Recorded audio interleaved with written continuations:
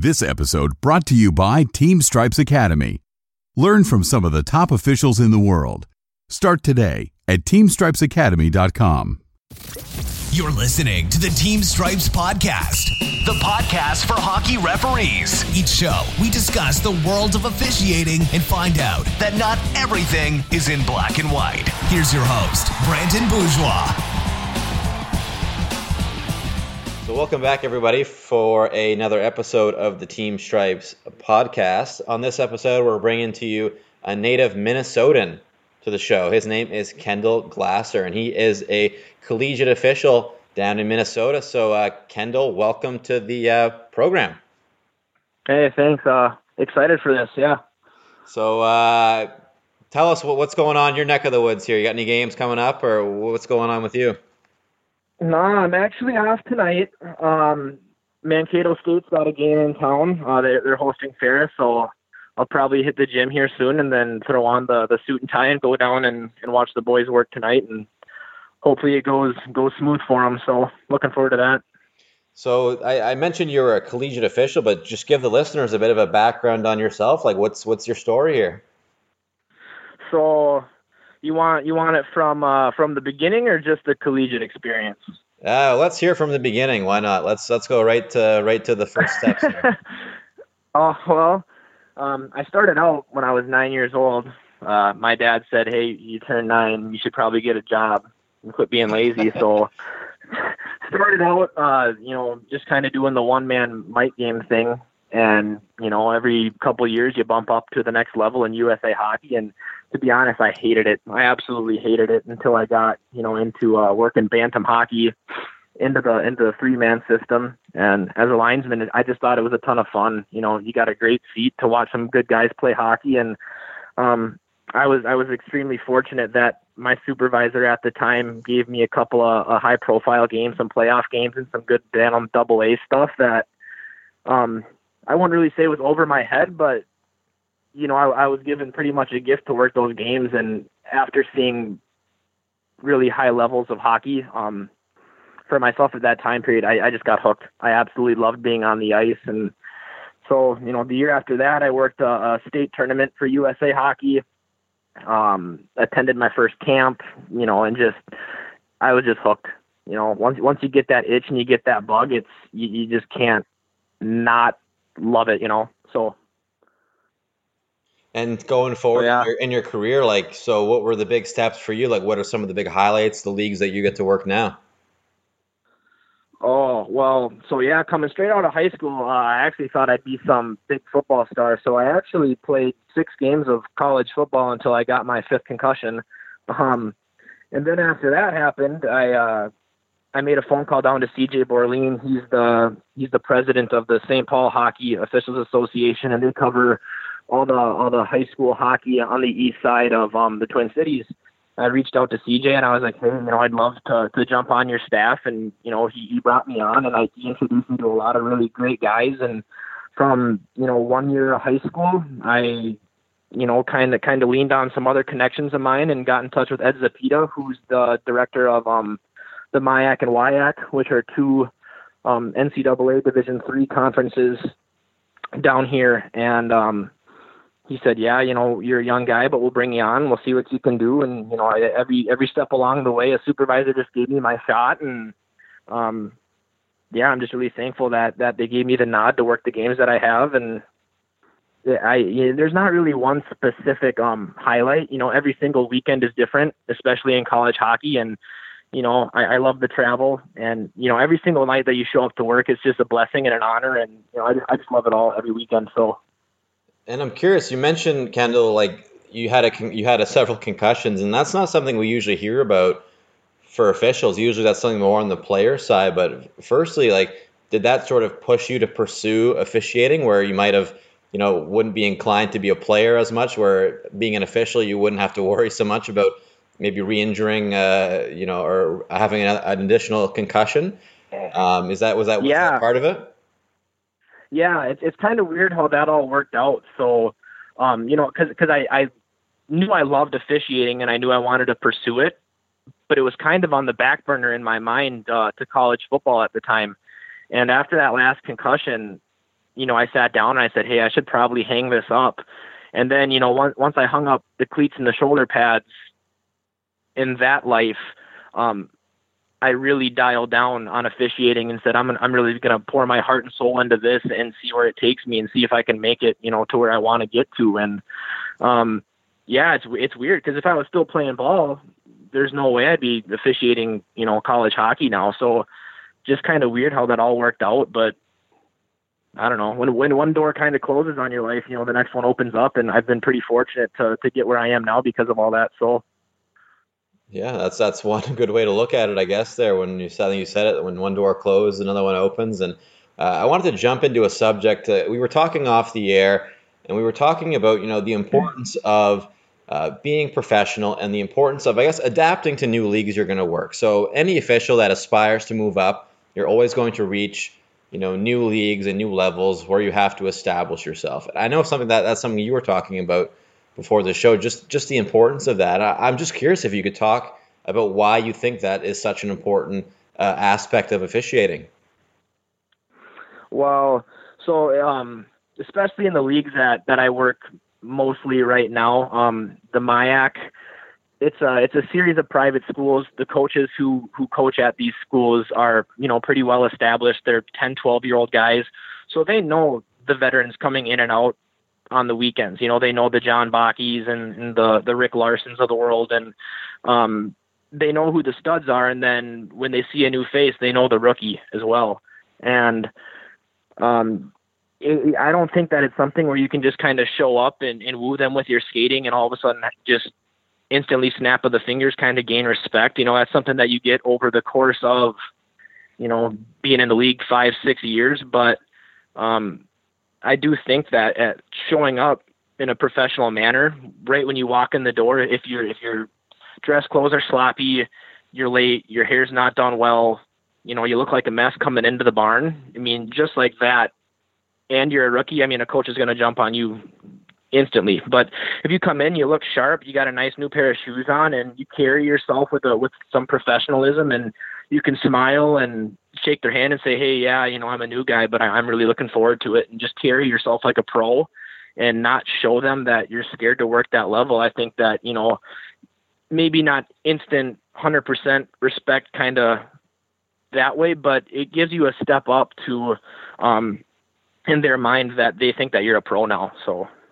Yeah, and it's interesting you talk about the way you dress, because I think a lot of the time when we talk about hockey, we talk about, I think you always see the videos of the players walking into the rink, and they're all dressed up to the nines. But for the officials, even though we sort of, dress professionally, that's not really something that we talk about a whole lot. And I don't know if that's just because, maybe a lot of the times we can sort of sneak in the back door to the referee room or whatever. But I think that's a really interesting, angle to look at it.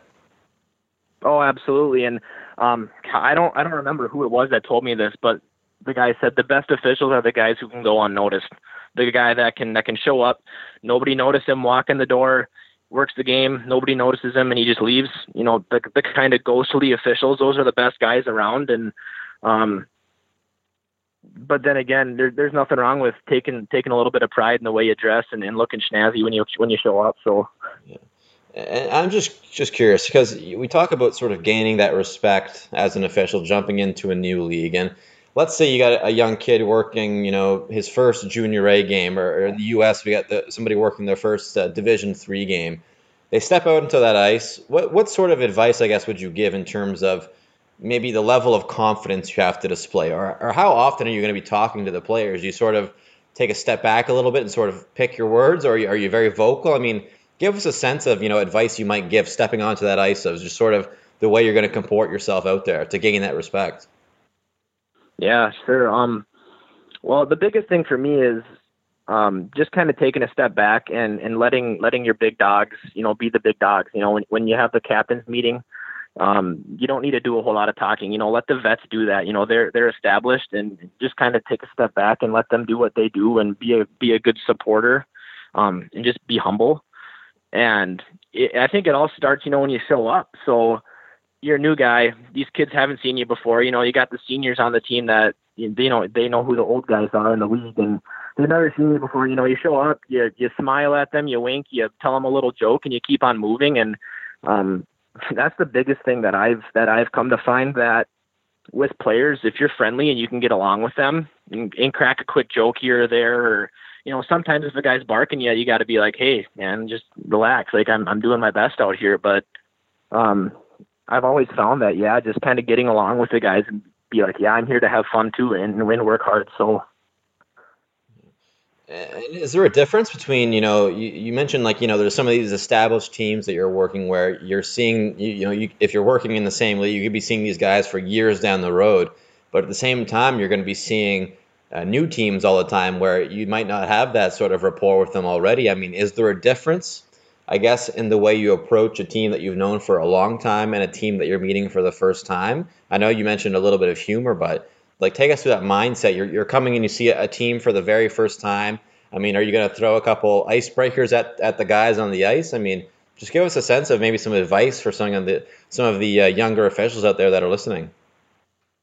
Yeah, and I think it's really easy as a linesman because you kind of pull up on those benches for a lot of the games. So those are good little times where if a guy throws something at you, you can kind of throw a line back at him. But in warm-ups, just when you're buzzing around and guys are skating around and stuff, and, maybe the night before, look at the roster and find a number, and maybe a guy from the hometown that this guy's on. So then maybe he's buzzing around in warm-up, and then you pull him out and say, hey, man, this guy? Oh, yeah, sure. And then, that's an instant connection that one guy in their locker room has. And then maybe he kind of taps his buddy and says, hey, this guy's not bad. And it just kind of grows from there, and I feel like you don't want to be super friendly with guys. You don't want to seem super buddy because that doesn't look professional either. But I don't think you need to be out there and not make friends and be a complete enemy to everybody else too, So, and I don't know if it really changes a whole lot. If you're established, so as a local guy here down in Mankato, for example, I work a lot of Gustavus games just because I'm the local linesman for that squad. And all the guys know me at that point. We all get along for the most part. And then it's not quite as much effort. I can kind of just come and go and it's not so much, but I feel like maybe I take a trip to, Duluth, and new team, new guys, nobody knows me. You kind of got to tread lightly and kind of feel out the situation because you don't want to be the guy that talks too much and is a joker, because that's not a good look either. So it's kind of a touch and go kind of thing and feeling it out and just kind of reading the situation. And I think that's really good insight, especially for newcomers that are joining new leagues. I think that's really good advice for them to sort of adapt and to succeed in the leagues they're working. But I just have a question. I mean, for you, let's say, like you said, you might know a team pretty well. Let's say you're with a crew that it's their first times meeting these teams, and let's say somebody on the crew makes a mistake and guys are barking at them. I mean, what sort of role do you play as a veteran out there in sort of helping those newcomers gain that respect? I mean, do you sort of let them handle themselves? Do you kind of jump in maybe and give a word to the bench or to the coaches or the players and kind of help that official out? I mean, just give us some idea of I guess, what support a veteran can give a newcomer that's trying to gain that respect for a league.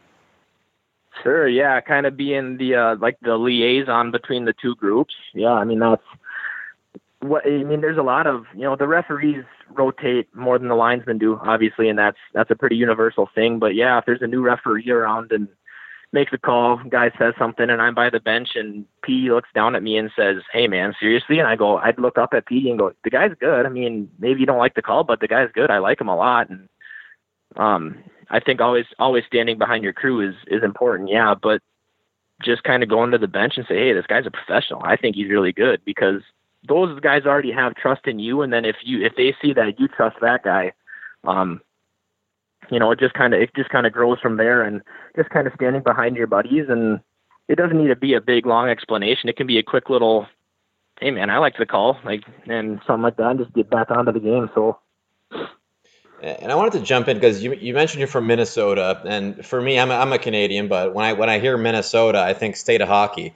And I don't think that's unusual. I mean, you guys have claimed that title, I guess, in the United States. But I think when we hear that title, I think a lot of the time we think of the hockey players. But I'm just curious, could you give us some insight into maybe the refereeing culture or the officiating culture in Minnesota? Is there sort of a proud history? Is there a lot of local guys that have gone and done well in the higher ranks? Yeah, especially within the NCAA. As far as the NHL goes, there's a select few. Cameron Voss was a local guy to the state who has been a very big pride to a lot of the guys that knew him. Did a cup of coffee in the show, did a lot of AHL games, and yes, he just kind of stepped away from the game to be with his family more often. But Brian Mock is another guy, fantastic guy, 1,000 gamer in the NHL, where he's a guy from Little Falls, small town Minnesota, northern Minnesota, that a lot of guys look up to. But I think the biggest thing is, as far as an established officiating culture, kind of comes out of the Metro, and the St. Paul, the East Side has very, very deep ties, and you read the names through there, and maybe guys up in Canada won't recognize them, but the CJ Borlins of the world, the JB Olsons, the Todd Andersons, there's just so many guys that have done so many great things, especially at the NCAA level, where there's a lot of really good guys to look up to and really lean on and learn from. So yeah, it's not thought of very often, but it's definitely there. And this is going to be the dumbest question I'm probably going to ask. Well, I won't say that because I ask a lot of dumb questions at times. But I think a lot of folks, and this, we'll hear Minnesota, and they think of that the flow. They think of the Minnesota high school hockey tournament. Do the referees ever partake in that as well? I mean, we never see, but is there anybody that builds out the flow as a referee? Oh man, there's a handful of guys, I guess. I'm a pretty clean cut, clean shaven kind of guy. I don't even participate in the Movember stuff. I'm a short hair and shave up real nice kind of guy. But there's a few guys around that I've seen that keep the wings and got a little bit. I don't know how happy the supervisors would be if you let it get too long, but I've seen guys try to ride the line. Yeah. Yeah, and I'd imagine that's probably a pretty common topic for the officials that work those games. I don't know if you've ever worked those tournaments, but I'd imagine there's probably a lot of compliments going to some of those guys on their haircuts. Oh, absolutely. And that's another really good line you can throw at a guy real early in warm-ups, like, hey, the hair's looking good today, huh, buddy? Like, and I'm just curious, Kendall, so for you, take us through, like, what are some of the highlights of the games that you've been working in the past? I mean, is there certain, you obviously you're a collegiate official, is there certain games that you get up for, that those are your big games there in your sort of career, I guess you could say? I look at every single weekend that I work, I look at as a blessing and as a championship. I haven't gotten to work postseason in the NCAA. I'm really hoping that this year might be my year to kind of break in and maybe get a series for playoffs. But in the MIAC especially, it's such deep hockey. There's so many good teams in the chase for that playoff race, and every single weekend matters to these guys. And just every single night that you show up, I mean, your head's got to be screwed on straight, and you got to be ready to rock. So there's not really, one big one for me. I look at my schedule now, and I've got some pretty good teams on it later in the year. I work the very last weekend of regular season later in the year, up in the Metro, and you get excited for all of them. So yeah. And as a Canadian there, and I know we've talked to some NCAA officials, but I find it really interesting where we talk about the NCAA and just the atmosphere you can expect at a lot of these rinks. I mean, for the listeners out there, just give us an idea. You step onto the ice for these NCAA games. I mean, what's the atmosphere like for these games? Yeah, so Division I can get to be pretty insane. You look at the Penn States of the world. Division I's nuts, but a lot of the stuff that I do, even small little Division III, I mean, these are schools of 4,000 students. The rink is right there on campus. It's free for kids to go to, and they just get rocking. And it might only be, 1,000, 1,500, 2,000 kids, but in a pretty small barn that's packed out on a Friday night where maybe the kids were hitting some wobbly pops in their dorm room, and then they just walk down to the arena. I mean, the arenas, they just get rowdy, and it's just so much fun, just a blast. So yeah, I mean, I don't know what the culture's like for minor pro or junior up in Canada, but yeah, no, it's kind of a special gig down here. So. And for you, so obviously you're an official in collegiate hockey. I mean, for any of those listeners out there aspiring to reach that rank, obviously I'm sure a lot, and maybe even in your neighborhood in Minnesota, that are looking to sort of work those games that you're working. I mean, what sort of advice would you give to those officials to be able to reach those levels, that rank? I think the biggest thing is just being ready for your shot. You know, there a lot of moving up the ranks and officiating, from what I found, is just the right place at the right time, where there's an opening on a staff and you know a guy and you slide in and you get the tryout and just knock it out of the park, you know. And that's some years staffs might stay pretty deep and there's not many guys coming in and out, and there might not be very many hires, but maybe there's one guy that needs a slot, or maybe he needs one linesman in one town, and one night a supervisor comes out to watch you. And, you know, just being ready to get that shot, you know, keeping your body in good shape. And, you know, like we said earlier, being a professional, you know, if a supervisor comes downstairs and is taking a look at you to maybe hire you and pick you up next year, and he comes downstairs and, you know, you had a rough night because you took a night off and you don't look the part, you know, you might have just missed your one shot at getting up the ladder. So I think just always being ready to just knock your game out of the park is big. And for in-game, I guess, things that, I mean, obviously I don't work in the NCAA, so I don't really know what kind of, but what for your guys' points of emphasis, like what are you really focusing on this year? Is there certain themes this year? Is it face-offs? I mean, what are some of the things that you guys work on day to day that are really your key points of emphasis? Sure, yeah. Face-offs have been pretty big. And that's something that all the conferences are trying to get on the same page as. You know, you go conference to conference and supervisor to supervisor. I think face-offs is something that everybody wants to get on the same page. The NCAA issued, you know, their points of emphasis for the season. Sportsmanship was a big one. Kind of trying to clean up the language, stuff like that. And then there was a thing about slashing as well this year to try to take away some, maybe not a change of possession slash, but a loss of an opportunity slash is something that, you know, they're trying to keep a closer eye on. And those would probably be the biggest things for this year. And Kendall, before we let you go, I wouldn't be remiss if I would forget to ask. I mean, do you have any shout outs for any guys that you have down in Minnesota that have helped to get you where you're at today?